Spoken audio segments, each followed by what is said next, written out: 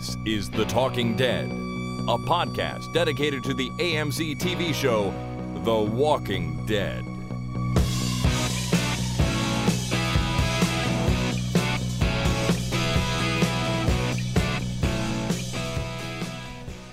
Hello, everybody. My name is Chris. And my name is Jason. And this is The Talking Dead, number 74 for Monday, March 26, 2012. Great to be here. We have a special guest on the program this week. I'd like to introduce Lisa from TalkingWalkingDead.com. Lisa, thanks for coming on. Hi, Chris. Thanks for having me. I'm really glad to be doing this. Yeah, it's going to be... Looking forward to it. It's going to be really, really fun, I think. You've been writing for the site for Talking Walking Dead for a while now, right?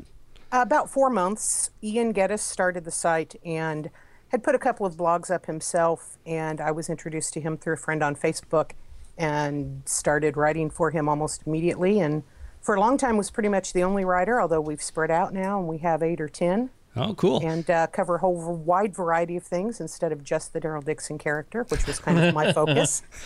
Well, he teases me and tells me that I'm the Daryl expert, and I don't really agree with that, but that's okay. Well, that's okay. We can talk a little bit more about Daryl and Norman Reedus as we go on here. I have some questions about him, and I think you're probably the expert to ask. So we'll talk about him a little bit more. Oh, that's all right. Before we do that, though, I have to say a happy National Nougat Day to both of you. Nougat as in the chocolate bar nougat? As in the contents of a Toblerone, I believe. Nice. You know, I've always kind of found nougat to just be extraneous with chocolate. Really? You just want the chocolate, eh? I just want the chocolate. I can see that. Now, Today was a bit of a funny day to pick a holiday because apparently today is also National Make Up Your Own Holiday Day. Oh. So tough Oh call. my gosh. You mean I can make it National Daryl Dixon Day? If you want to. There it is. And Ooh, I think that's a great idea. That's official. It's National Daryl Dixon Day. I could have also gone with Spinach Festival Day. That was my other choice. I like spinach even less than nougat. Yeah, that's true. But I went with nougat. I figured it was a little more universal. Yeah. Alrighty. So one more thing I wanted to just mention before we really get into the meat of this program is that last night, overnight sometime, our Facebook page officially hit 100 likes. 1,000. 1,000 likes, 100 likes. Sad day. Yeah, boy, I should just do that all over again. 4 people liked us on Facebook. That's amazing. 1,000 likes, yes. Not 100, 1,000.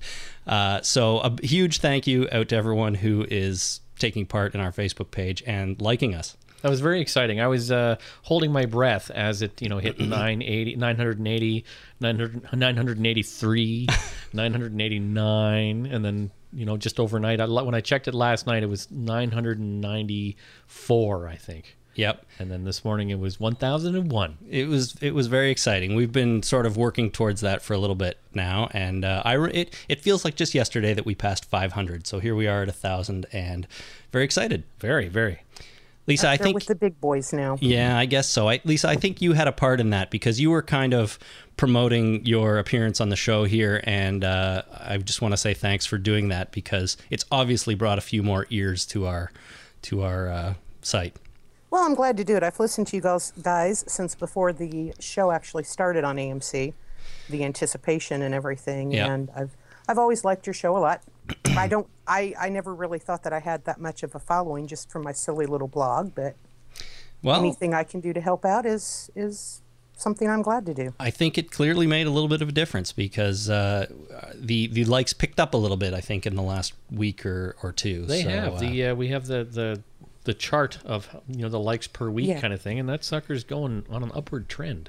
Well, that's very exciting. Yeah, we'll see what happens over the summer. It'll probably level off for a while, and then we'll get back into it next season. Right. Okay, so we've got lots to do here. We're gonna do a few news items before we do anything else because we haven't done specifically news in a while because, of course, we've been covering the show and the new episodes that we're on. But now that season 2 is all wrapped up, I want to go back and cover a few news items that we've sort of neglected in the past month or so. There's some really good stuff here. But first, I want to talk about the season finale and the ratings that it set. Oh, yeah. So it had some pretty good ratings, I will tell you. I just want to know, aren't they bored yet with breaking records? Well, you'd think. It seems like every week the news is, oh, it broke another record. Oh, it broke another record. Yeah, well, this week it did as well. We had 9 million viewers. Oof, 9 million. 6 million of those in the 18 to 49 demographic, which is quite a big deal. Now, these numbers make it the most watched episode of The Walking Dead of all time. Wow. Also, the most watched episode of any show AMC has ever aired. And the top-rated show in cable history among the adult demographic. That's according to Entertainment Weekly. Wow. So, yeah, they break new records, it seems like, every week. That's a lot of eyeballs. And I think we lost her. No, you didn't. No, okay, I heard a sound. That's all right. I'm just being quiet for a change. No, I thought I heard a Skype-type sound that meant that. Sorry, I jumped the gun there. You probably did. Skype makes noises all the time. Yeah, so, my confusion is that if it's the most watched show that, episode of The Walking Dead, does that mean that some people tuned in and watched this episode that had never seen another episode? I guess so, yeah. Wouldn't they be confused? Well, there are people I know who had not watched the series. Actually, some of them who had not watched it until after they read my blog that are friends of mine, that I've kind of introduced them to it, and they've gone back and watched the others on video from first season and things like that. So it's absolutely possible. I know my mom watched the first episode ever a couple of weeks ago because of the, I was talking about the podcast, and she said, well, maybe I should check out that show. And then she watched it, and then she called me and said, I'm not watching any more of those. Well, I know your mom. She doesn't strike me as a huge zombie fan, but you never know. Right. You think you know a person. She's not a zombie fan. But I think you're right. I'm sure there are people that pick up on the hype a little bit. I mean, AMC's promoting this thing like crazy. Yeah. So there are going to be people who are just flipping around on their TV, never heard of it before, come across a commercial, and then decide to tune in and decide they like it and either go back. But yeah, we definitely every week have new viewers, and the trend is just more and more all the time, it seems. So we will... maybe AMC won't cut their budget again. Maybe not, but... Did I say that out loud? I probably shouldn't have said that out loud, should I? Oh, yeah, no, go ahead. It's one of those things that you ask one person and they say, oh, the budget was cut, and then somebody else says, no, it wasn't. We're just fine. So who knows? But I think we have a little bit more on that later in another news item to talk about. So the next news item is that Danai Gurira is cast as Michonne. Yay! Now, am I saying that right, do you guys think? I have Michonne. no idea. Or Her Michonne, name. yeah. Oh, I'm like, Michonne, what do you mean? Yeah, Michonne is good. Gurira? I don't know. I think Kirkman I'm not positive. I had not heard of her actually before this. Neither had I. Kirkman announced it on AMC's Talking Dead right after the finale. Yeah. And she's appeared as Jill in a show called Trem. Have you guys seen that one? Treme. Treme? Oh, Treme. Yeah. Treme on HBO. It's about New Orleans. Yeah. I have not seen it, except maybe one episode, just kind of in passing because it was on after something else that I watched, but it was not one I watched a lot. My wife watched the first season, and she thought it was great. And I should definitely check it out because I think John Goodman is in it. You love him. And I'm a big fan of John Goodman, so if he's whatever he's in, I'm just I'm looking for it, but I can't find it. Yeah, she played Jill in 6 episodes, and that's one of her only real recurring roles. So I think over the summer, if we do more Walking Dead actor spotlights, she will definitely be one of the people we cover. So we'll get a chance to watch some of this show over the summer, but I haven't seen it before now. Right. She was also in Lie to Me, Law and Order, and Life on Mars, if you've seen any of those. Which, the American Life on Mars? Sure, I don't know. It's based on a British television show. It was on the BBC, and then they remade it for American TV. My husband watched that, although I did not. I think probably the American one, but again, I haven't seen it. I have actually, come to think of it, not seen any of her roles, so we're definitely going to have to get caught up on what she's been doing. Oh, yeah. Completely new blood here for us. Totally. In terms of movies, she was in Ghost Town with Ricky Gervais and The Visitor with Richard Jenkins. Oh, I saw Ghost Town. Did you? I saw Ghost Town. I love Ricky Gervais. Yeah. But I don't remember her in it. Yeah, I think she had some pretty small parts in those movies. You might not even notice her as she sort of goes by. Right. Now, from an interview with MTV, who caught up with her already, They asked her a few questions about what she's going to be doing and how excited she is to be playing this character, and she said, "I love kick-ass women and women who can get out there and do their thing and make things work for themselves. The whole way that Michonne was introduced as someone who has figured out how to function in this realm and how she's going to teach the others, that's really exciting to me, if that's how it plays out." I'd be surprised if she really has any idea how things are going to play out yet. No kidding. Quite yet. Production starts in May, but who knows if people have scripts or anything like that in hand, so we don't really know. Kirkman had this to say about her. Denai really portrayed the power and strength that we need Michonne to exhibit. Michonne is a very complex character who's dealing with a lot of things and has a very intricate personality. There's a lot to that role, and Denai, more than any other actress, showed us that she could exhibit that strength and show what an intense character she could be. He also said that she will be going through extensive sword training before production begins in early May. Most excellent. So we could get some pretty awesome sword play here. That's awesome. Which you would expect with Michonne. Well, I would hope at least that she would go through some kind of training, so it doesn't look like she's just wielding an axe handle of some kind, a tree branch or something, swinging it around. Hopefully, she's at least as good with that sword as Andrea is with a scythe. And we know how good she is with that. Pitchfork. And a pitchfork. Yeah, exactly. So it should be exciting to see her on the show come the fall, and see what happens.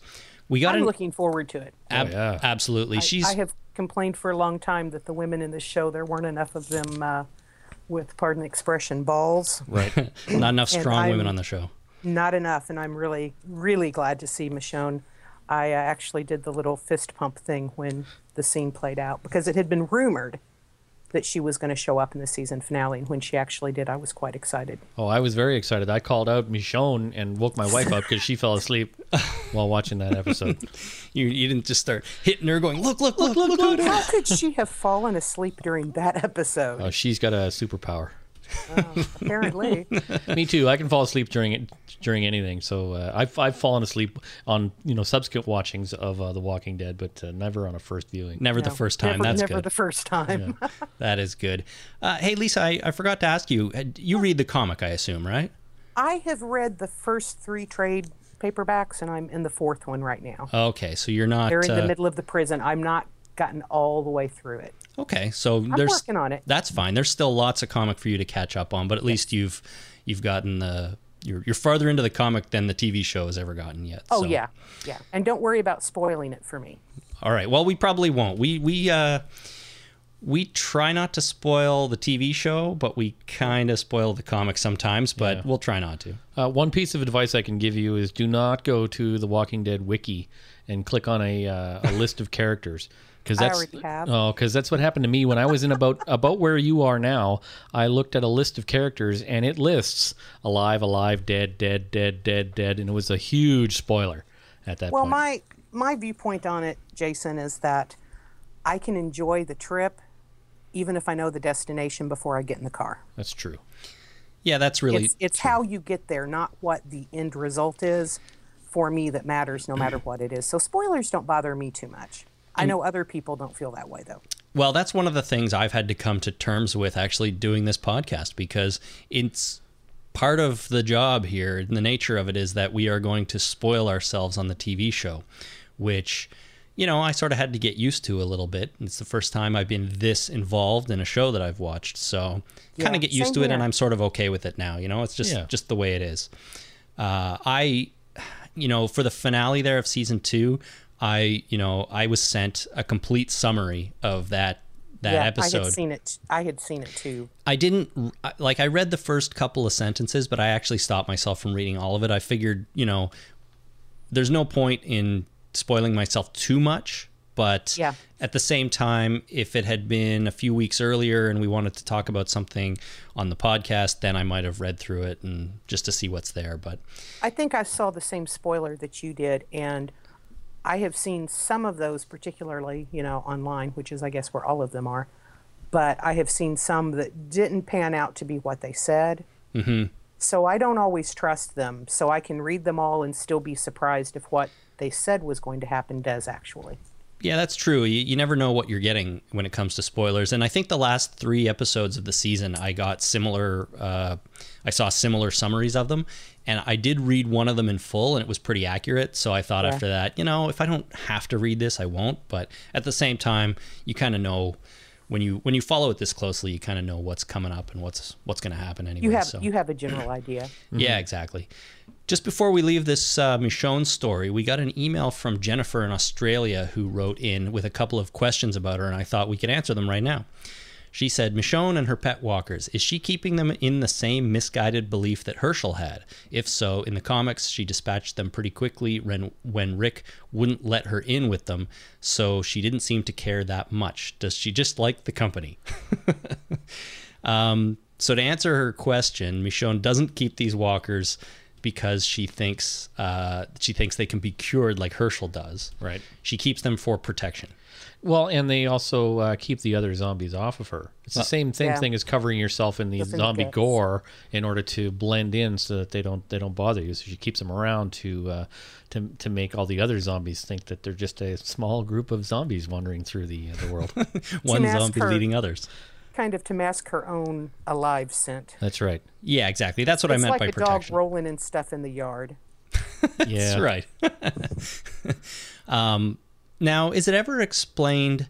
Obviously, she cuts their jaw off and she cuts their arms off, so they don't have much capacity to attack her or bite her. But is it ever really explained why they just kind of stand there and they don't at least move towards her in some way? See, and that's what I thought too, that they would still be straining to get at her, not just following along like little puppies. Yeah, and I'm not sure if that's ever really been explained or not. I don't remember. I don't think so. Based on things we've seen in the series, the walker trying to get through the windshield to Lori a couple of episodes back, where it just skinned itself. Yeah. Mm-hmm.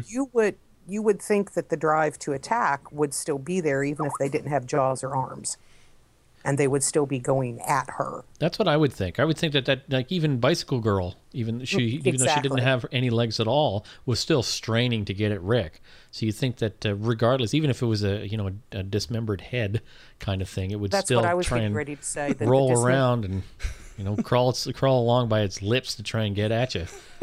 Yeah, that's right. I've seen. Oh, that's a visual, Jason. That's such a visual. Yeah. Thank you. Pull yourself along the ground with your lips. Now, okay, so the origin story in Playboy a couple of weeks ago. Yep. That we Which read. I have not seen. Okay, is it possible? Can I spoil that a little bit?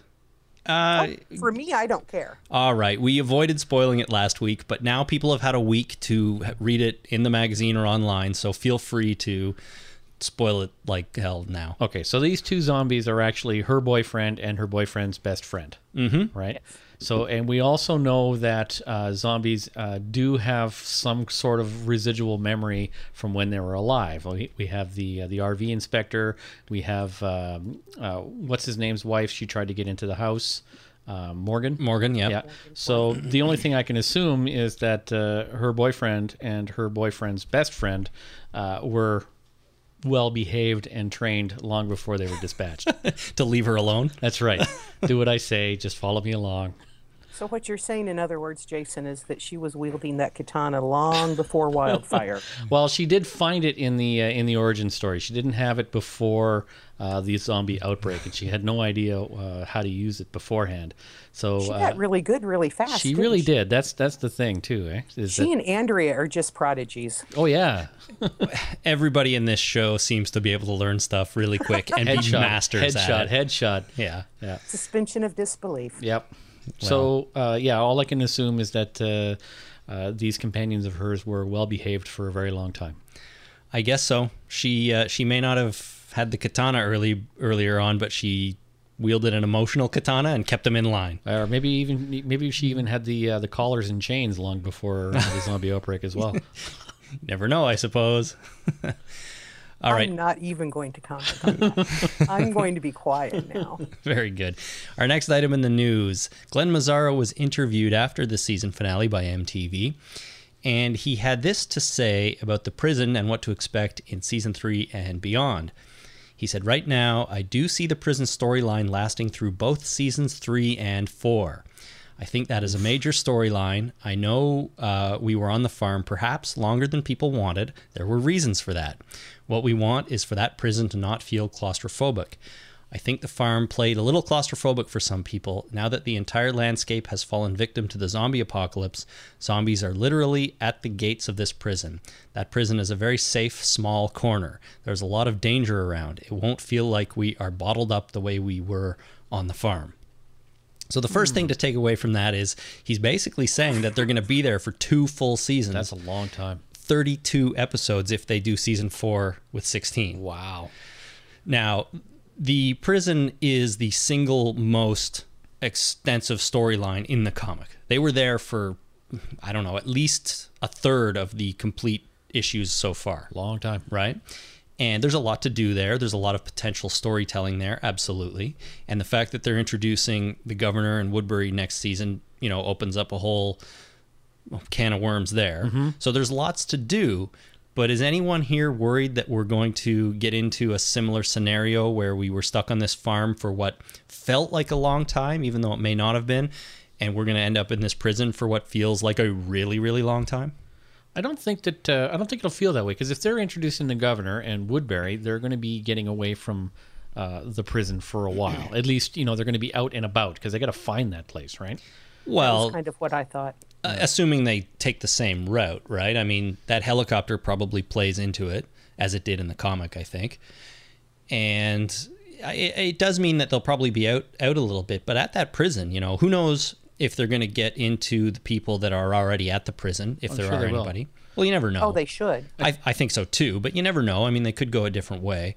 But I mean, once they're in there and they close that fence, they've got that whole yard. They're going to be growing vegetables and having games of football and all kinds of stuff. The other side of this is the inside of that location is a lot more complex and has a lot more depth than the farm did. The inside of the farm consisted of the kitchen and bedroom that somebody passed out in every once in a while. But the inside of the prison is a whole other area to explore, right? And don't forget, there were walkers in the prison. Yep. There were. The first just thing in areas that were locked off. So they still have a lot of things that can jump out from around corners at them. That's true too. I mean, in the comic, it took them a while to clear out all the walkers from the prison. Yeah. Eventually, I think they did clear it out entirely, but the first thing they had to do was clear the yard, then clear one wing of the prison so they could live in it, and then slowly do the rest of it. So you're right. I mean, people probably aren't realizing that once they're locked in there, they're not necessarily locked in there by themselves. Right. And there's also additional living characters that they find in the prison, again, assuming if the show goes that route, but there's other living people in there that you never know what can happen with them. Mm-hmm. They're more dangerous than the walkers sometimes. Isn't that part of the point of that Kirkman was making with the series? Yeah, that's one of the main themes of the whole thing. Yeah. So they're going to be at the prison for quite a while. They're introducing the governor. So yeah, I mean, my first reaction to this was, wow, they're going to be there an awfully long time. But I don't think that's necessarily that bad a revelation, really. I think won't feel as long. Yeah, I don't think it'll feel as Mazzara said, as claustrophobic. It won't feel like they're there constantly and never doing anything. Well, think about it this way. We watched Lost for how many seasons, and they were just on this island. Like how long could you stretch out a storyline where they're just stuck on an island, for crying out loud? What about Oz? No one ever left that prison. That's true. That's right. Not even the people who worked there. Well, so it could work. A prison, I guess, is the perfect place to be stuck for a long time. Mm-hmm. I suppose.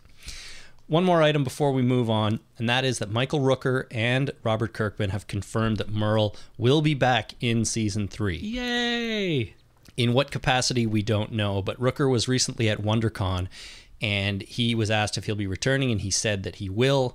And interesting that he said he had to lose 20 pounds for the role. Now, the reason I find this interesting is because so far he's only had basically cameo parts, and you wouldn't think that if he was just going to come back for one episode or a couple of scenes in an episode, he would have to worry too much about slimming down or, changing his appearance that much for the role. So this to me means he's coming back in a bigger capacity, larger role, maybe a longer episode run in season 3 and 4. So it's not just going to be a flashback or a dream sequence kind of thing. I don't think so. He won't be Daryl's hallucination this time. Right. No, he's going to be Daryl's real live brother this time. And real live, real ticked off brother is my guess. Probably rather upset. So he has to lose 20 pounds. He's probably been on the run. Well, you just cut off a hand. That's 3 pounds right there, right? Yeah. How much did an arm weigh? It was 10 pounds. Okay. Or 7 to 10 pounds. So there you go. Maybe cut off his other hand and both his feet. Who knows? That's a quick way to lose some weight. But I assume he's been on the run, or at least been out there for a while with not much to eat, and he's skinnying down a little bit. Yeah.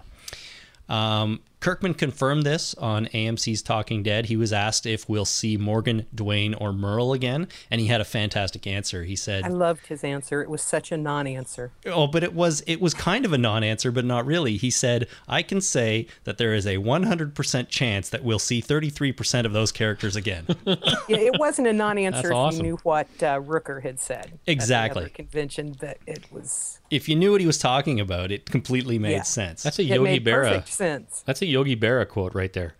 Is it? Yeah. Half of baseball is 90% mental. Right. Yeah. But it's not even that vague, because he says 100% chance that we'll see 33% of those characters again. So 100% chance we'll see one of them, and we already know that it's Merle. So There you go. there you go. I'm excited to see Merle come back, actually.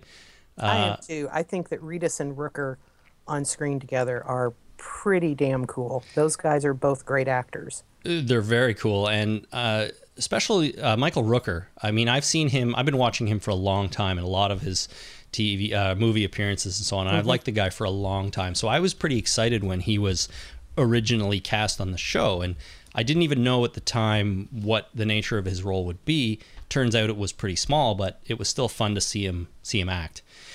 And he had that one scene on the rooftop by himself where he was just going a little bit mental, and he was phenomenal in that scene. Oh, yeah. He was. So whether he comes back as part of the governor's group or just by himself or whatever, I think it's going to be great. Alrighty, so that wraps up the news. We'll have more news for you in the coming weeks as things are released and we got different things to talk about. Before we move on to our next section, though, I want to take a brief moment to thank our sponsor for this podcast, and that is Audible. For the listeners of The Talking Dead, Audible is offering a free audiobook download with a free 30-day trial to give you the opportunity to check out their service. Jason, do you have a recommendation? I'm going to recommend A Game of Thrones, A Song of Fire and Ice, Book 1 by George R.R. Martin. So this is the first book in the series. This is the book they've already made a TV show out of. That's right. Okay. And I watched the TV show and eventually watched the whole thing, which it took me a long time, but I did enjoy it. And my wife bought the whole series, well, the first 4 books in a box set, and she keeps them in the bathroom because Game of Thrones, it just seems like the appropriate place to read those. On the throne. On the throne. Okay. Of course. So it comes in at 33 hours and 50 minutes unabridged. Wow, that's almost as long as The Stand, isn't it? It is, which I'm very much enjoying. Yeah, you're still going through that The one. Stand. I'm It is almost one at of my the end. favorite books. Yeah. Lisa, are you an Audible listener? I do listen to some things on audio, and I actually would have a recommendation too. Sure. I don't know if you've either mentioned this. I don't think I've heard you mention it before, but World War Z. Oh, yeah. Good. If you've read the book, that's, it's a good book, but listening to it is even better because they have a lot of rather big name actors, including Mark Hamill, Alan Alda, and some others who read these separate sections as the characters whose point of view is being given. That's for cool. that particular installment. Oh, it's very they good. have a different actor for each POV, and I listened to it on a long car trip, and it was really incredible. I It's have better read the than- book, but that sounds really, really exciting. It's a different, even if you've read the book, I think it's a different experience because of having it acted out. I mean, and Alan Alda, I love yeah. Alan Alda, have for a number of years, and it really, really adds to the story to have it done with individual characters rather than one narrator reading the entire thing. That's cool. That's cool. More like a radio play than an audiobook. Yeah, that sounds really, really awesome. I'm definitely going to check that out. I didn't realize that they did it that way, so Yes. I enjoyed the book quite a bit. I think it's time that I listen to it again now. I think this World War Z was the first thing I ever purchased on Audible. Oh, yeah? Yeah. So you've listened to it too? Oh, yeah, it was great. Oh, that's exciting. I'm going to have to go pick it up. If you want to get... sorry. No, go I ahead. was going to say, kind of as an added trivia point, when they were filming World War Z in Europe, my nephew, who lives in Hungary, is one of the extras. Oh, yeah? Well, that's exciting. So he said Brad Pitt asked for his autograph. I bet. Any word on when that Yes. movie comes out? I do not know. I don't know either, but I hope it's amazing because I'm excited for it. I really do. If it is not amazing, there will be a lot of people very, very upset. Exactly. I'm looking at IMDb, and it just says 21st of June, 2013. Okay, so next year maybe, if we're lucky. Hopefully. All right. And hopefully my nephew doesn't end up on the cutting room floor. Hopefully not. I hope not. If you want to read World War Z or the Game of Thrones, you can go to audibletrial.com/talkingdead to download one of those books for free. That's audibletrial.com/talkingdead for a free book and a 30-day trial. Alrighty, so Lisa, you're here for a reason. And there's a few things I just want to chat about with you, sort of general topics around your expertise, I think, and, get your perspective on some stuff. So the first one is Mr. Norman Reedus. Yes, Sir Reedus. Sir Reedus.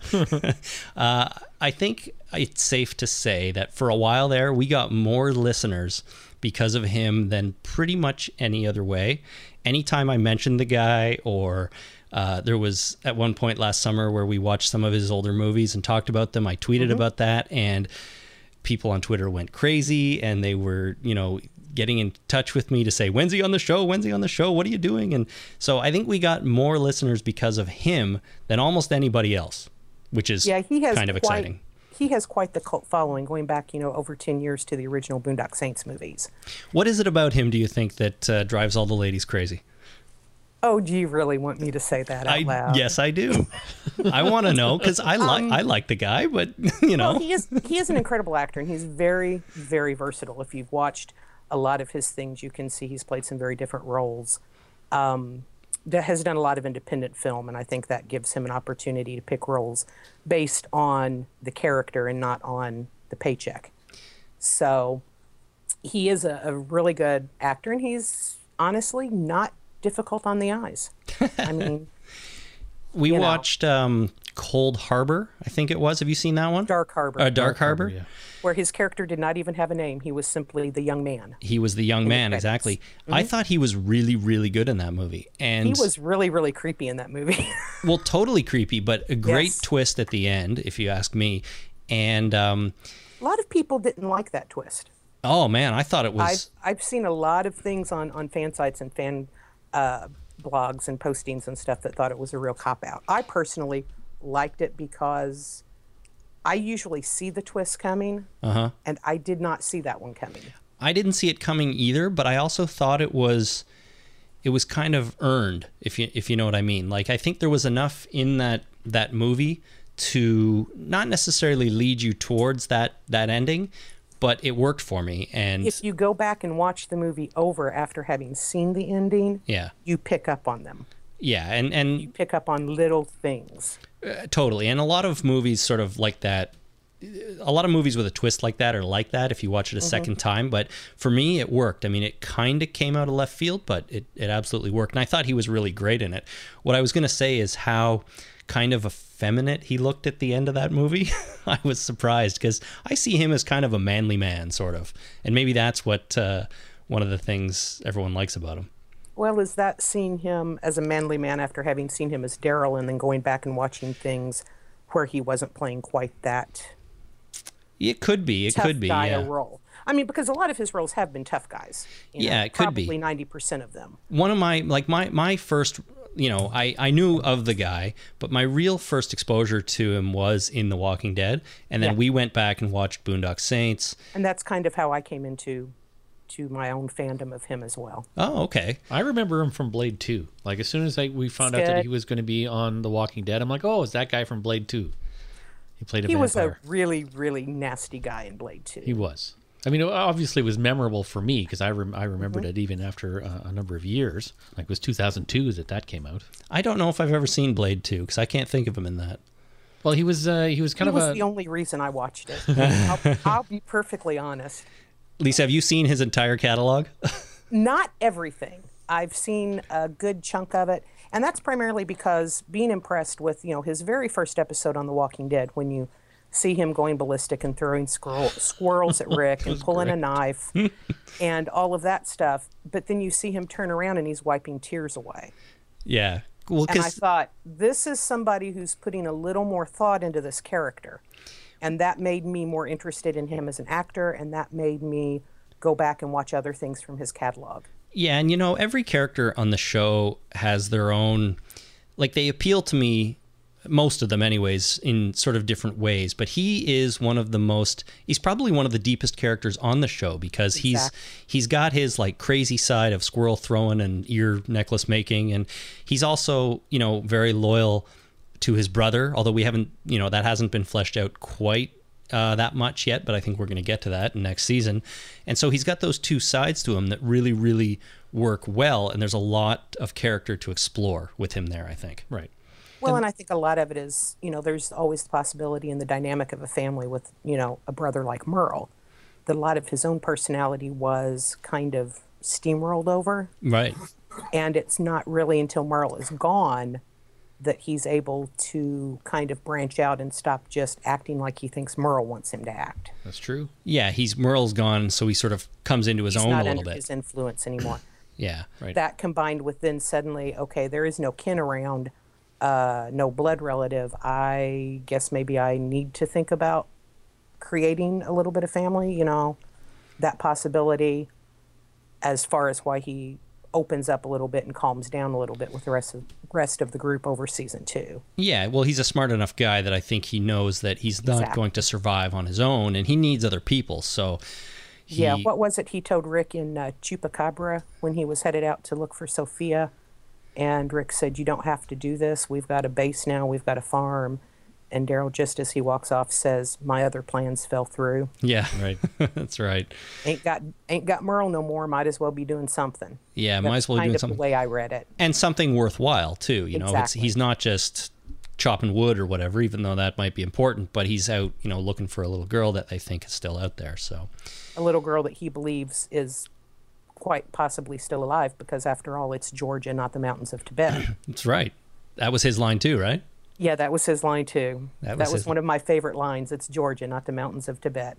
It's what he told Andrea when she was asking him if he really thought they could find her. Right. So you've written a lot about the character on TalkingWalkingDead.com. At least 2 articles. One, I think the first one you posted, right? Well, I have written 10 articles total on the website, and 6 of those have been Daryl-centric. See, the ladies love Daryl. The ladies love Daryl. And I have more comments on those blogs than any of the others. Yeah. Clearly he's a popular guy. So how do you see, I think you wrote 5 reasons that you love, or 5 reasons that he's your favorite. And then that was my first one. And then you followed it up after season 2 with 5 reasons that he's still your favorite. Still my favorite, yes. How do you see, do you see him having changed? We kind of talked about it already a little bit, but changed a lot through those episodes. And is that why he's your favorite? Run down some of the reasons for us, if you don't mind. Well, I think primarily because a lot of the other characters are still pretty much the same personality types as the beginning. You haven't seen a whole lot of huge change. At least I haven't. And in him, you have really seen his opening up to people, his talking to people, and not just giving them dirty looks all the time. He's done more of that. He's not done a lot of it, granted, but he has. He's still pretty much a wild card because he's not in the comic, and you still don't know exactly what he's going to do, but his reactions are a little more predictable than they used to be. He's calmed down a lot. Yeah, I think he's calmed down a little bit. He's But he almost had to, because if the writers were going to keep him around long term, and I don't think they intended to originally. I think he and Merle were both supposed to be gone pretty early, but it was the reaction to Reedus from the fan base that kept his character on. Yeah, I don't know that for sure, but I think I would speculate that you're probably right. He was one of these characters that was written in, and, you know, I don't really know what the plans were early on in season 1. You know, we had all these existing characters from the comic. We had new ones coming in. No one would expect T-Dog to have lasted as long as he has, but he's still around. And I'm hoping they're going to do more with him. Yeah. Oh, I agree too. I hope they do more. Irony is such a good actor and such a wonderful person. Absolutely. And, you know, I think Mazzara said we can't always focus on everybody, right? The nature of the story in season 2 just didn't really include him. I mean, he was around doing stuff, supporting the group, but it was about the Rick and Shane, you know, confrontation, and T-Dog just didn't happen to be a huge part of that. So it will be good to see him doing more stuff. But as for Daryl, you're probably right. He was probably destined to be gone a long time ago, but oh my God, everyone loves him, so let's keep him on. Might as well. I think if they'd known the fan base reaction to Rooker was going to be the same, I don't think Merle would have gotten left on that roof. Yeah, maybe not. Although, I mean, Rooker is probably the biggest name actor that's been on the show. Definitely. So he's definitely doing other things. I would guess that he probably just came in, you know, for those scenes. They ended up being really, really good, and maybe they would have had him back sooner, but he's probably a difficult guy to schedule doing other stuff. Well, yeah. You know? He's busy. Very true. But I have seen some change. You know, you have seen some change in Daryl. You see him being a little calmer. You see him seeming to care a little bit more. He's letting down that guard some, I think. Definitely letting his guard down. That's the big thing that I think I've seen, is him letting down his guard. And which is good. He's become part of this family a little bit. Now, when his actual family comes back next season, could open a whole other thing. We'll see. It's going to be fireworks. Going to be fireworks. Because you got to think Merle is going to be still pretty upset about everything that went down. Yeah. Well, I would be. You know, leave me on a roof. I think that's probably the understatement of the day. Yeah. So, I don't know. Is today National Understatement Day? Hey. Sure, it is. It is now. National Understatement Day. Okay, that's cool. So, I understand you also have some thoughts on the SS logo that was on Merle's bike that Daryl's been riding around. Tell us what you think about that. Well, you know, you guys were talking on that one episode about it, and Hell's Angels and the SS logo being part of the Hell's Angels insignia, and it's really not. You know, it's no doubt an indication that Merle's a racist. Mm-hmm. You know, it was Merle's bike, not Daryl's. Probably could possibly be a member of some white supremacy group, but that logo is not a recognized patch for any organized motorcycle club. You know, what people think of as gangs that my husband and I have ever seen. My husband's been riding 25 years. I've been riding with him, 13. Been to different events, been around Hell's Angels, haven't seen it as a specific Angels logo. Now, sometimes individual chapters will create their own patches for their own reasons, but it's not anything that's specific to the Angels or any other group, and I can almost bet you that they wouldn't have used it if it was specific to the Angels. I told you, Chris, in my email when we were talking about the Saturday Night Live sketch from the 70s, they did a sketch that included 3 guys dressed in motorcycle leathers that had the Death's Head logo from the club's colors. They were just paper mock-ups taped to the back of the vest. They weren't actual patches or even in color. But just a couple of days after that episode aired, the attorneys for Hell's Angels International Incorporated showed up at 30 Rock. Oh, geez. And said, "Where did you get this? And why did you use it?" Now, they didn't bring big ugly bikers with them. They were corporate attorneys in suits. Right. But they are an organized, incorporated entity. And they, like any other organized, incorporated entity, will do everything they need to do legally to protect their copyrighted logo. Yeah, they'll defend their copyright Exactly. and patents or whatever. Exactly. Do you think the Hells Angels own patents? Probably not. Probably might. not patents, but I'm sure that they own never know. copyright on. I mean, the copyright on the Death's Head logo, which is the skull and the wings coming off of it Right. on the back. The wings on Daryl's vest are nothing. I've seen things online people have said about it, Hell's Angels, because it was wings, and it is not. So I guess if there's one group you don't want to F with too much, it's those guys. Even on a corporate level. Yeah, that's right. Even on a corporate level, I think their attorneys are probably scarier than anyone else. Oh, I'm afraid of lawyers. So we had someone write in too about that, speculating that SS logo indicated that it was somebody who's killed another person in the name of the Hells Angels, but I don't think that's true either. No, and this is the thing. We belong to a couple of writer organizations, and I do a newsletter for one, and I've done a couple of articles on patches, because there are so many different patches that mean so many different things, and even among the groups wearing the patches, there's debate about what they mean. Right. Like what the number 13 means, and things like that. And there's the old saying, taking care of business. The TCB patch means you've killed somebody in the name of the gang, or if you have this band, this black band across this part of your colors. And it's all speculation, and in all honesty, the members of the club aren't going to tell you. Right. Yeah, it's their secret anyway. There's no way you can know, and I don't see that it really matters. But bottom line is Merle is a racist. Merle is a racist who probably would have supported a lot of the, Nazi point of view, if you want to call it that. Right. And there are, white supremacy groups, unfortunately, are more prevalent in the southern states. Well, not that they should be more prevalent elsewhere. They shouldn't be anywhere.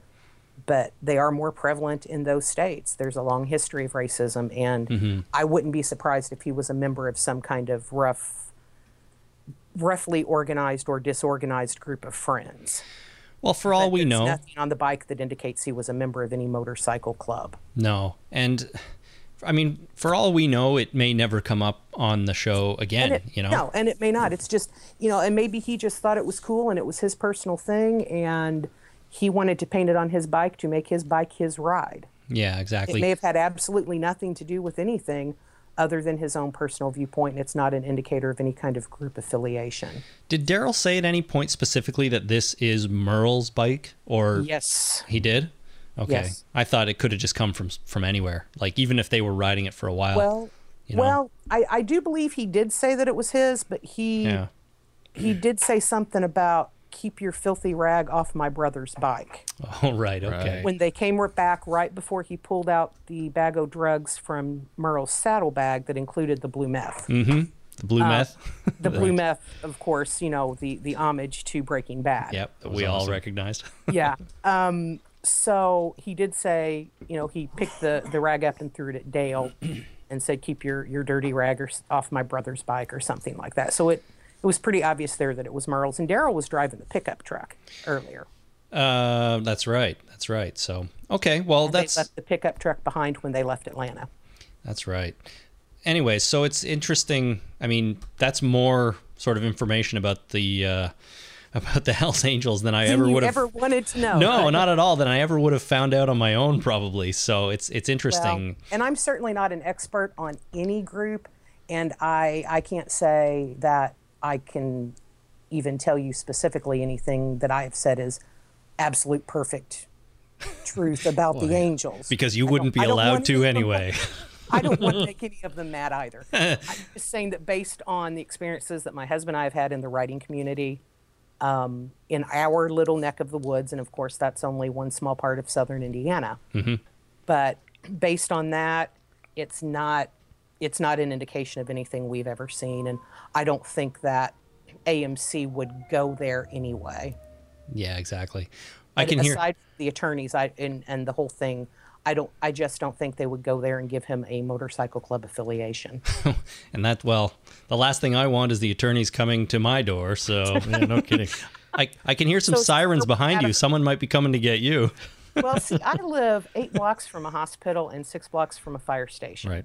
Yeah. I used There to are live. lots of sirens in my neighborhood. I used to live 2 doors down from a fire hall. Just Oh, boy. 6 months ago, which is why I never recorded when I was at home, because they would go. They're going by 24 hours a day, 7 days a week. Well, there's always fires, and so And I was close enough that in the summer, and they had the doors open, I could hear the alarm that tells them to get on the truck. did you just tune it all out after a while? After a while, I just stopped listening. Yeah, I don't exactly. hear it. You know, you do. You learn not to hear it. Yeah. Well, when you live in any city, I mean, there are always noises like that just get filtered out after a while because they're always there. It's background. Yeah. All right. One quick question I had about motorcycle clubs is: do you watch Sons of Anarchy? I have seen most of season 1. We've been watching it on DVD. I've not seen all of it. I'm just wondering what your thoughts are on its accuracy. Like, it's obviously uber violent, but I am not even going to go there because I do not know enough clubs. I do not know enough people in clubs, and I've not been around enough clubs to have an opinion. right. Anything I said would be purely speculation. My husband is more the expert on that, and I'm sure he'd be glad to be on your show at some point. Well, when he did write a blog, by the way, about Merle's motorcycle or on the website Oh, cool. called Ride Daryl Ride. And in it, he discusses, is this bike really the one Daryl should be riding in the ZA? Is it the most practical, and why? Isn't yeah. it, or is it? It's those And- handlebars. Well, yeah, those ape hangers. Is that what they're called? They call them ape hangers. Oh, that's yeah, a great name for them. ape hangers. And They seem really uncomfortable. well, and the comment that I always make when I see Daryl on the bike is, doesn't he know that Georgia is a helmet state? Oh, yeah, that's they have right. helmet law in Georgia. I guess when the dead walk the earth, it doesn't really matter. No, you've got bigger things to worry about, I suppose. And the police. When I was in Florida a few weeks ago, I was shocked to find out that there was no helmet law there. I was, hanging around Florida, and there were guys on motorcycles everywhere without helmets, and I thought, what's wrong with these people? Indiana, where we live, is not a helmet state either. Really? Yeah, That's and my husband amazing. teaches motorcycle safety courses Does he wear a helmet when he rides? 98% of the time. Oh, good. Well, I think that's the safe choice. There are times you do just want to feel the air in your hair. I can, if I had hair, I could probably identify with that.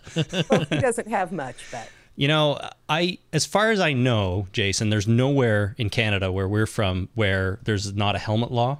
no, Not there that I isn't. know of. So it was a really foreign concept to me that you wouldn't you wouldn't have to wear a helmet when on a motorcycle. It's like not wearing a seatbelt in a car. That doesn't exist here either. Which I'm not sure if you can still have states where there's no seatbelt law. I think all of them pretty much have seatbelt laws now, although I'm not positive about that. Yeah. My I am- husband is nodding his head yes.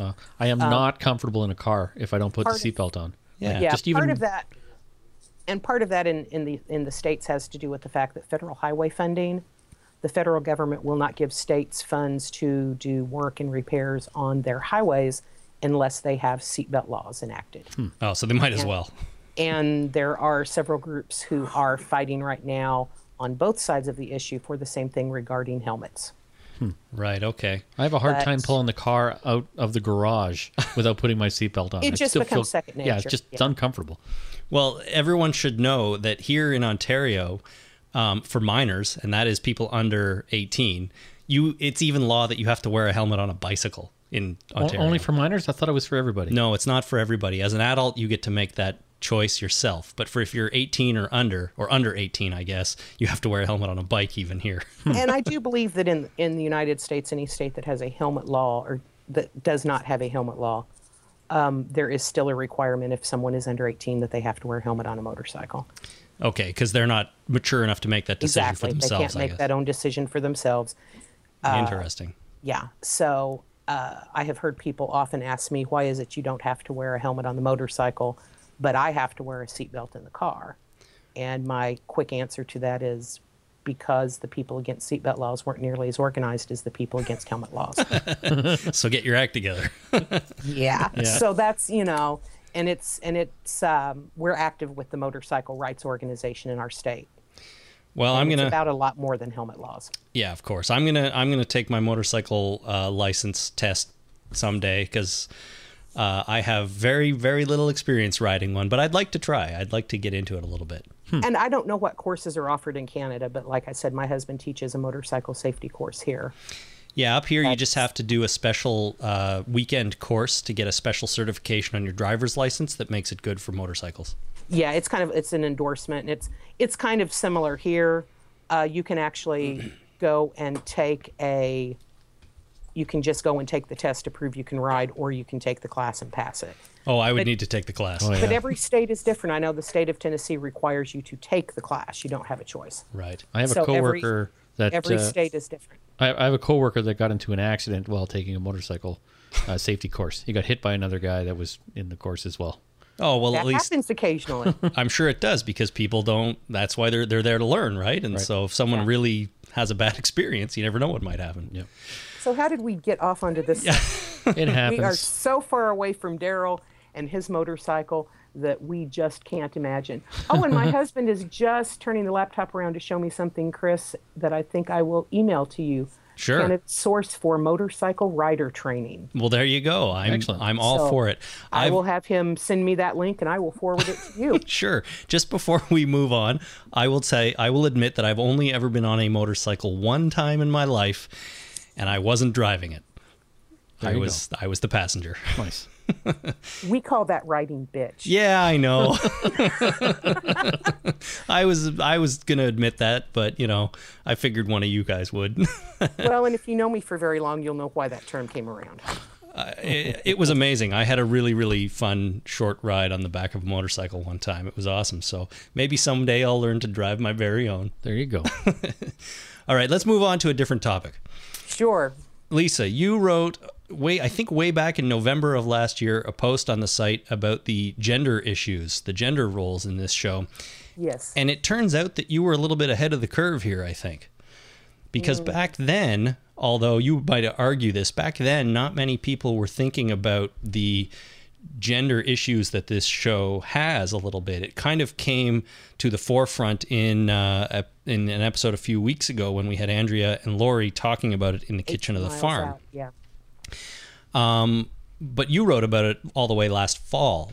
And at Back the time, before Andrea actually picked up a gun and became that freaky sharpshooter. Yeah, the freaky sharpshooter in a matter of 2 hours. Yeah. Your point at the time, though, was that none of the women on this show have any balls. No. And some of the men don't either. Well, to be fair, that's the way real life is. Exactly. Exactly.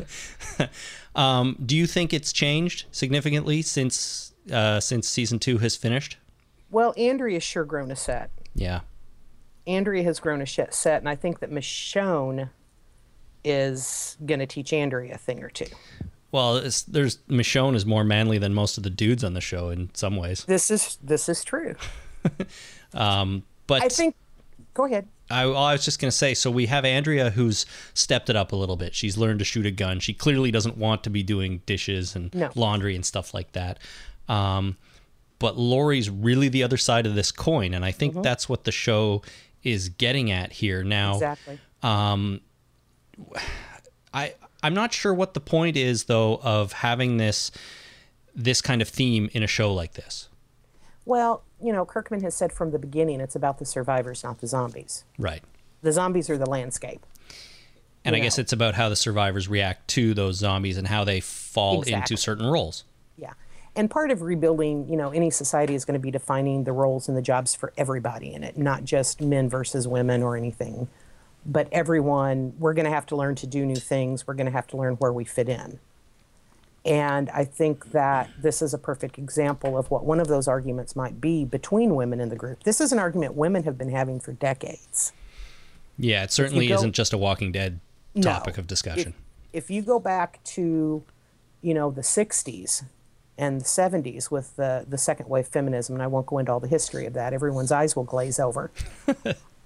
But you get into that where there were the women who worked outside the home, who didn't marry, who chose to stay single and be career women, and some women who were married that worked outside the home and were career women as well, versus the stay-at-home moms. And both sides, in a lot of cases, did more attacking each other than anything else, which really hurt the movement. And what feminism, I mean, and this goes all the way back to the Seneca Falls Convention in the 1840s. What it's really about in the women's rights movement is that women have the right to make their own decisions and aren't treated like property, plain and simple. If you believe those two things, you're a feminist, whether you want to say you are or not. I find it hard to believe that anyone wouldn't believe those two things. Mm-hmm. You know, that's in my opinion, that's basically what it all comes down to. Mm-hmm. Women make their own choices. Women have control of their own lives. And in this situation between Andrea and Lori, you know, Lori is basically, from her point of view, you know, the stay-at-home mom telling Andrea, the career woman, she's made the wrong choice. Right. That she doesn't have any right to do that. Andrea, I don't think, is telling Lori, you need to put down the knife and the carrots and start learning to shoot a gun. She's obviously taking umbrage with what Lori said to her about what she is doing. But that's basically it, is it's that infighting between the two sides of what a woman's place should be. And, you know, I am a career woman. I'm not a stay-at-home mom. I have no desire to be a stay-at-home mom. But in the event of a zombie apocalypse, knowing how lousy a shot I am and how much upper body strength I don't have, I will have no problem cooking the meals and washing the laundry while the menfolk go out and kill the walkers. Well, I mean, I was going to say, I mean, to play devil's advocate for a minute, does it not make sense to kind of divide the labor in this way to a certain extent? I mean, every case is different, but... everyone should play to their own strength. Well, exactly. Whether you're leading the group of survivors in the zombie apocalypse or you're leading a project team at work, you have to give people the jobs that are where their strong suits lie. So if you're not strong enough to lift and fire a gun, but you're strong enough to cut carrots, so be it.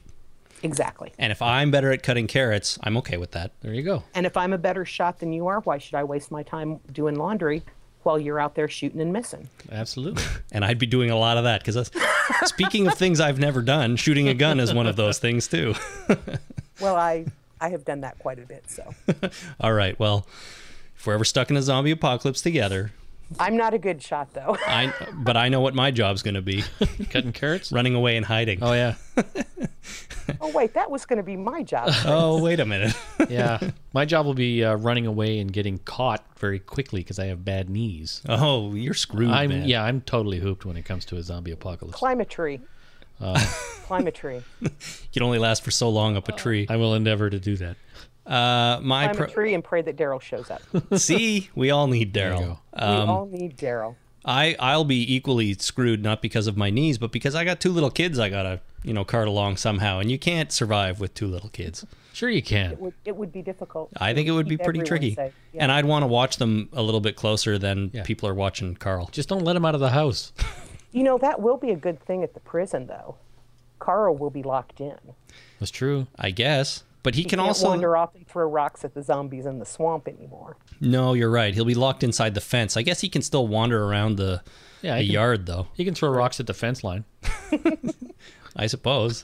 I don't know. But anyways, with the gender stuff, I wonder if it's going to play a major role in the show as we move forward, or if they just kind of touched on it and now they're moving on. I think they just touched on it. I don't think it's going to play a major role because it's not dramatic enough. You have to look at, what their focus is, ratings and income, advertising revenue. And if every week was Lori and Andrea arguing with each other, I don't think that they would be breaking records with 9 million viewers like they did last week. Yeah, there's only so much you can say, on a topic like that. Yeah, that and people, that people don't already know or, hasn't already been said. So I think it was just bringing it to the forefront to talk about it a little bit. And it was also, the dramatic catfight between the two of them because they're the alpha women. Right. Just like Shane and Rick were the two alphas, Mm-hmm. Andrea and Lori kind of are the same in a way. And it was just a way to point it out and have Andrea be able to make her little remark to Lori about, Shane. Yeah. Oh, which was a great remark. For dramatic effect. Yeah, it was. And I don't think in any way they were intentionally going, let's talk about gender. I think that it just happens to play into that for some viewers like me. Other people wouldn't have even thought twice about it, particularly male viewers. Yeah, well, when we brought it up on the show here too, I mean, we had a listener write or call in, I can't remember, and he just said, it's you might be surprised by sort of the way it played out on the show, but this is kind of the way it is in the South. And I don't know if that's much of an argument or not, but I'm not really in the South. I'm in the Midwest. Uh-huh. So I'm not sure. I didn't grow up in that. I can't speak to that. Yeah, I don't know. I know lots of women from the South, though, who have PhDs and are career women, who grew up in Georgia and Alabama. Yeah. So it may be more prevalent there, but it's certainly not all the women in the South are sitting at home baking biscuits. No, obviously not. And I don't know if it's as much of an influence as some people might think. I mean, obviously there are stereotypes and so on, but Exactly. you're absolutely right. It may be slightly more prevalent, but I don't know if it plays into everyday society as much as people might have you believe. I think it's probably might be more prevalent in rural areas, Mm-hmm. and there are more of those in the South and in the Midwest than, on the East Coast. Right. Yeah, or definitely. on the West Coast. So, that may be part of it because so much of the South is rural. But could be. I can't speak to it specifically, not having been raised in the South. I wouldn't even want to try. Almost everywhere in Canada is rural, so we know what the differences are like. Oh yeah. And covered in ice, right? No. Don't you all live in Eskimo and igloos? In igloos. My igloo just melted from the, I don't know in Fahrenheit, but the 25-degree weather we had last week in March, which was crazy. It is pretty crazy. Yeah. Yeah, I have a friend in Toronto who says, everyone thinks I live in an igloo. Yeah, that's not It's true. aggravated. A lot of our listeners, well, I've had more than one listener tell me that we really, really sound Canadian, which I wouldn't have guessed had I been asked. I don't think you sound that Canadian, eh? I'm not entirely sure what Canadian sounds like, but that probably means I sound Canadian. Maybe. I don't think so. You don't apologize that much. That's true. I guess, yeah. That's one of those things. I do to people on the street. But you are very polite. Well, we try. Who knows? Anyways, whether we're Canadian or not, I think we're going to move on Sure. to this next segment, which is a familiar one. Here we go. Holy crap. Did you see that? Alrighty, so I've got a few holy crap did you see that moments sent in by listeners just to get caught up here a little bit, and of course keep sending them in if you rewatch an episode or notice something and you just yell at your TV, holy crap did you see that? You can send it to us and we'll read it on the air and talk about it maybe. So Stan from the internet wrote in and he said, my holy crap did you see that moment is from Judge, Jury, Executioner. I am actually surprised that no one else has mentioned it as theirs. I found the first 2 minutes of this episode where Daryl is interrogating Randall to be one of the most suspenseful 2 minutes of the series. What a great way to open up the episode. I feel that this episode was the start of the season finale. The last 3 episodes flowed extremely well together and were not at all disappointing in regards to suspense and story development. Stan's right. Nobody else did mention that cold open. And I think he has a point because it was really, really effectively done. And it's one of those things where you don't know in what context this is happening yet, right? You don't know if this is happening later in the episode in the future, or if we're seeing it kind of within the standard timeline of things happening. And Norman Reedus did a fantastic job, as he always does, in turning on the crazy a little bit again and interrogating this guy. Yeah. He's the doer of dirty deeds. He sure is. So that's great. The one part about that scene that really was kind of a holy crap, did you see that for me, I guess, was when Randall made the comment about they didn't even kill him.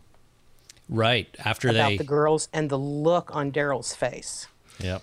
Yeah. It was that, okay, now you're going to die. You are clearly not a nice person. Rita said a long time ago in an interview that he kind of made a career out of giving people dirty looks. That's not bad. If you could make a career out of that, I'd be okay with it. And that was probably one of the dirtiest looks I have ever seen on his face in any role he's ever been in. Well, he was looking at clearly one of the, dirtiest people, one of the most despicable people you can imagine after what he described. So that was kind of a holy crap, did you see that look moment for me. Totally. I liked it a lot. Craig from Georgia wrote in with a short one. He says, my holy crap moment, when Carol calls Daryl Rick's henchman, a little disrespectful, don't you think? Mm-hmm. She's basically saying, dude, you're just doing what you're told. I think she was trying to get a rise out of him. Well, she was trying to make her point. Yeah, I think she was trying to get a rise and get him to support her in her desire to get out of there. Well, she said, you're his henchman and I'm a burden. I think what she was doing was trying to tell Daryl this is how she thinks Rick sees them. That Daryl is just, his henchman, the one who's going to do what he tells him and do the dirty work that Rick can't do. Yeah, that's true. Maybe. And that she's just a burden and she's not she's worthless in the group. And why the hell don't we get out of here if that's all he thinks of us? It's hard to believe. For me, it's hard to believe that although Daryl is a very capable guy, it's hard for me to believe that separating from the group as just two people is the right thing to do, though. Oh, I agree, but Carol's very upset about the fact that Rick had not told them that everyone was infected. Yeah. And when people are upset and ticked off, they don't always think rationally. No, almost never. And look at the stressful situation they just come out of. None of them were thinking rationally. I sort of feel like the everyone's reaction to Rick's revelation that they were all infected, I feel like it was a little bit out of proportion. Like, thank you. Yes, he didn't tell them something, but it wasn't something that everyone needed to know. They just think they wanted to know. But I'm not sure they really, really did, I mean, there was enough shit going on that they didn't need to worry about one more thing. I agree, because, that's been a big thing that I've seen online and in fan groups and things like that. Mm-hmm. Is everyone is, well, he should have told him. He should have told him. And I thought, what difference would it have made? One, except for, if somebody had died next to them, they might put them down before they could get up and kill them. Yeah, it could be a safety issue, right? Yeah, it could be a safety issue. If Beth had died in that bed when she was, or had killed herself, then suddenly they would have had a zombie in the house and not been prepared for it. Right. And not been prepared for it. So yeah, in that regard, it is important. But Rick even said he didn't know if Jenner was telling the truth. Jenner was a little whacked out there at the end. Well, yeah, he was ready to blow himself up in a building. Exactly. So how did Rick even know that Jenner was right? Jenner had said they didn't know how everything worked and all of that stuff when they had the little professor explains it to the group moment. Mm-hmm. And, Rick even said, I didn't know if he was right. And if you notice on the episode of Better Angels, I couldn't think of it, after Rick is forced to stab Shane, Rick turns and is walking toward Carl and isn't paying any attention to Shane. You think he would have been. If he really believed that Jenner was right, he would have been watching Shane. Mm-hmm. Yep. Or he would have already put a bullet in his head, one or the other. So I don't think Rick was as culpable in that as the rest of the characters wanted to make him out to be. But again, that's just my opinion. Yeah, and the rest of the characters, understandably upset, but they need to be upset, obviously, and it's realistic that they would be, but it's also completely within the realm of possibility. As you said, Rick didn't know for sure, and I guess he felt that you didn't need to pile on anymore on these poor people. They had enough to deal with here. So to deal with and to worry about, and how many people would have just killed themselves. Exactly. That might have been shot themselves through the head and said, I don't want that to happen to me. And he's trying to preserve the group and keep everyone alive. Yeah, so they can shoot each other through the head later on. Exactly. Yeah. But when it's more appropriate. Exactly. So Stuart, we got one more. Stuart from Northern Ireland, which is exciting. I don't know if this might be the first Irish email we've received. I don't know. It's hard to keep track. He says, my moment from episode 13, Beside the Dying Fire, was Lori's reaction to Rick telling her about killing Shane. The event was a long time coming, and the way Rick told it made him come off as the good guy. Lori doesn't react in the way I was expecting at all. In my mind, I think she would have been happier with Shane coming back rather than Rick, and I will be interested to see how this plays out, or plays into the complicated relationship the two have. I personally thought Lori's been all over the place, to be honest, this character, and I think we could probably do a whole podcast talking about her character and her motivations and what the hell she's doing. But her reaction to Rick, in my opinion, I kind of agree with Stuart. It was a little overdone. I mean, she seems to have completely forgotten that she's kind of the one that said, you've got to do something about this. And, maybe she set Rick, the wheels in motion. She certainly did. And she, on both sides of this argument, I think. And she could have, she needs to realize, or Rick could have said a little bit more up front that, he threatened me and I was protecting myself. Sure, Rick didn't necessarily come out and say that in so many words, but Lori needs to understand what was going on here, and it's not that unclear to me, and I don't see why she would be so repulsed by Rick at the revealing of this data, this info. I need to probably go back and watch that scene again before I say much. So if you want to wait, no. Yeah, we'll be sitting here. Don't worry. Okay. I thought at first that her reaction wasn't so much to Rick telling her that he had killed Shane as it was to him telling her that Carl had to put Shane down as a walker. It was. That's when she really sort of lost it, absolutely. But but there was some before that, and I wasn't watching that close. It's not as closely as I should have been. Well, it was all a bit of a culmination of everything that she was trying to process all at once there. But you're right. When he said that Carl was the one that pulled the trigger and put Shane down is when she kind of was tipped over the edge. But it was all leading up to her, and she was already backing away from him, just in horror. So yeah, I don't know. I'm with you. Lori has been a little schizophrenic. I think a little might be an understatement, but it is National Understatement Day. It is, of course. Exactly. She's been just, it seems like back and forth with this, with talking to Shane. Mm-hmm. From the very beginning, from Tell It to the Frogs, when Rick came back and she was so bent at Shane about, you told me he was dead, don't have anything to do with my family. And then the first episode this season, why are you being so mean to Carl? Yeah. And, then to you have to do something about Shane, to, well, Shane, I'm really sorry. I don't know if this baby is yours or not. What in the world was she thinking? I mean, what is going to set off someone who is already halfway psychotic and stalkerish about you? Yeah, and telling him that this baby might be yours. And in my opinion, said he's dangerous. In my opinion, Shane was already a little bit on the way to recovery and starting to deal with it, yes. And then she just hammered it right back in and took him. And she probably, it was one of those just wasn't thinking, I want to make Shane feel better. Yeah. And a lot of times that just gets you in trouble. You just sure need does. to let it go. Let sleeping dogs lie. And I think everything would have been okay, and maybe everyone would still have been alive now. Yep. But we wouldn't have gotten that wonderful, awesome scene of Shane as a walker. That's true. I mean, sometimes you got to have stuff like this just for dramatic license. Yeah. I will admit, when Rick did stab Shane, I literally screamed at the TV, Carl's supposed to kill him. Yeah. Which made my husband laugh quite a bit. There you go.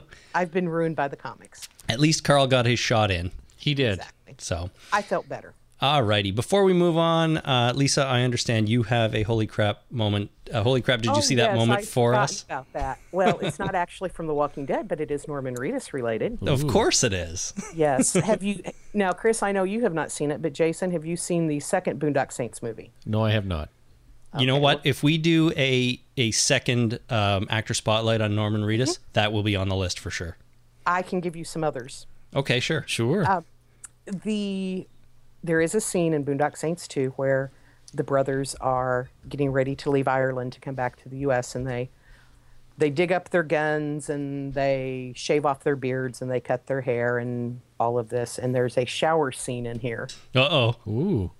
And my holy crap, did you see that moment is, holy crap, did you see that? Daryl's ass. Very nice. Most excellent. That was my holy crap moment from this week when we watched that. And my husband did not find it amusing. Well, ladies, if you want to see Norman's ass, go watch Boondock Saints 2. Oh, and that's just going to be what everyone remembers me for in this podcast, isn't it? Oh, who knows? That's all right. I'm sure, we did when we watched some of Andrew Lincoln's back catalog, we watched the pilot episode of a British TV show he was on, which I forget the name of right now, This Life or something like that. Something like that. And he appeared full frontal naked in that. So, and that is nothing on British television. No, it's not a big deal at all. That all the time on European television. That's right. So if anyone wants to see that, now you can go see Andrew Lincoln naked, and you can see Norman Reedus' ass too. It's very exciting. For some members of your audience. For Absolutely. others, not so much so. Absolutely. But I feel like I'm totally spoiled on Boondock Saints 2 now. Is there more to that movie? There are lots of other things. Yeah. Lots of other good scenes too. Is there anything as awesome as the two of them hanging upside down in that room spinning around shooting everybody? Because that was pretty awesome. There are a couple of scenes that are just as awesome as that. Okay, that's cool. And the rope does come back to haunt them. Oh, good. Well, you got to have your rope. Got to have a rope.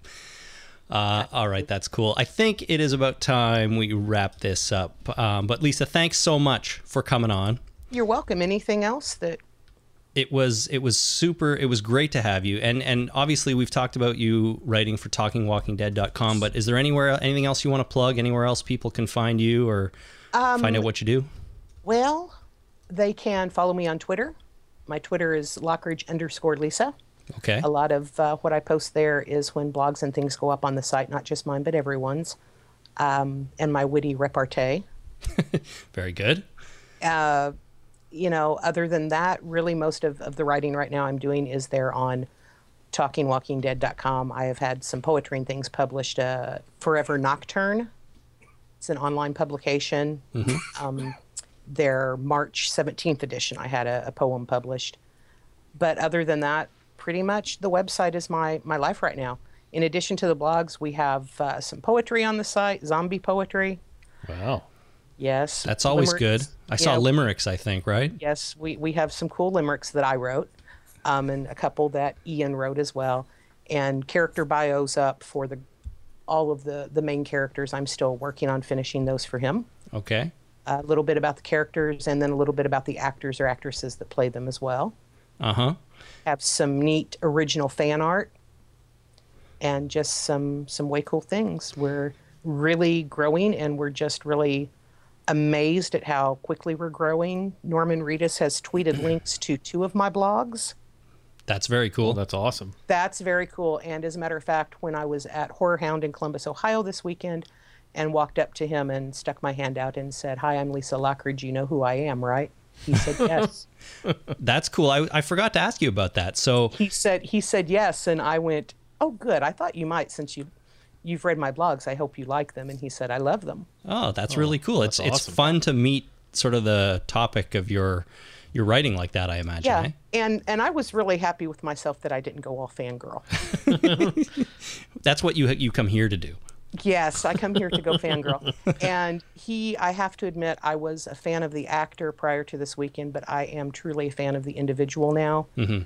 He is one of the most genuine, most polite, sweetest people to his fans that I have ever seen. I have seen people who are not nearly as famous as he is be much, just be horrible to fans. And he is... Every single person that came in front of him had his undivided attention for the time they were there. I talked to several fans. None of them felt rushed, even though at one point he had a line that was all the way down the hallway through the entire hotel, out the front door and around the side of the building. Wow. I suspect there were people who waited 4 to 5 hours. Wow. And a friend of mine was shaking so bad she was so nervous, and when they were having their picture taken, and he had his arm around her back and he rubbed her back and whispered, "It's okay." Oh, sounds like a nice guy. He is just a genuinely nice guy. And we were supposed to sit down and do an interview for the blog this weekend, but time did not permit that. And so we've made other plans and are going to do that by email. So, well, that's very cool. This is my announcement that it will be on the site as soon as he has time. Okay, that's awesome. I look forward to reading that. He is coming to a big convention here in Toronto in the summer. So I'm going to be at that, and maybe I can get a few minutes with him there too. That would be cool. It's good to know that he's such a friendly guy. He is very friendly, and he is extremely interactive with fans. Cool. He is always tweeting, and I think part of that goes back to the Boondock Saints. For a number of years, he and Sean Patrick Flannery and David Del Rocco did the pop culture convention tours. And he has a lot of experience with this, and he just really takes it. He's just laid back and so soft-spoken, nothing at all like any character he's played. It's like night and day between him and Daryl, for sure. Well, that's a testament to his ability as an actor, I guess. Exactly. That's and cool. It was, just an awesome experience, and there was not a single fan I talked to, and I talked to a great number of them, that was not just blown away at how great he was when they met him. Cool. Well, I really look forward to reading the interview when you get that done. And obviously... And check out the rest of the site. Yeah, for sure. Everyone who's listening. Glenn Mazzara has been to the site, and he says we're like a fun college lit class. There you go. That's cool. That's pretty high praise from Mazzara. So. You should start a Walking Dead 101 course every week. Well, because we try to really analyze characters, and if you've read some of my things and some of the other things that are up, we branch out away from just, this is what they did and this is what I think about it. Can I read your Daryl limerick? Oh, sure. Go ahead. Well, do you like it? Yeah, it's great. I assume you do if you went to read it. Here, I pulled it up while we were just talking about it. It goes, "There once was a badass named Daryl. Disgusted, most found him quite feral, but he rocks a crossbow, and it just goes to show you'll get to love. You'll get to love if you save folks in peril." The screen went into screensaver right in the middle of that. But very good. That was awesome. Very good limerick. And there's one up about Buster. Oh, Buster the Zombie. Buster the Zombie. There's one up about Lori. Yeah, I see that. You know how hard it is to rhyme a word with Lori. I think you can imagine which one I used.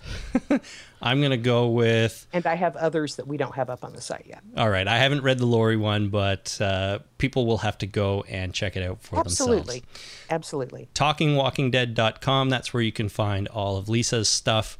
If you want a lot of other good stuff, too. And a lot of good stuff. If you want to get in touch with us, by all means, call our voicemail line. That is 1-866-483-ZOMB. That is 1-866-483-9662. It is a toll-free call. So give us a call, leave your thoughts, comments, questions, whatever. You can follow us on Twitter at Talking Dead, or of course on our newly 1,000 liked Facebook page at facebook.com/The Talking Dead. Once again, big thanks to everyone that is participating over there and really driving most of our kind of interaction. It's all on Facebook for the most part.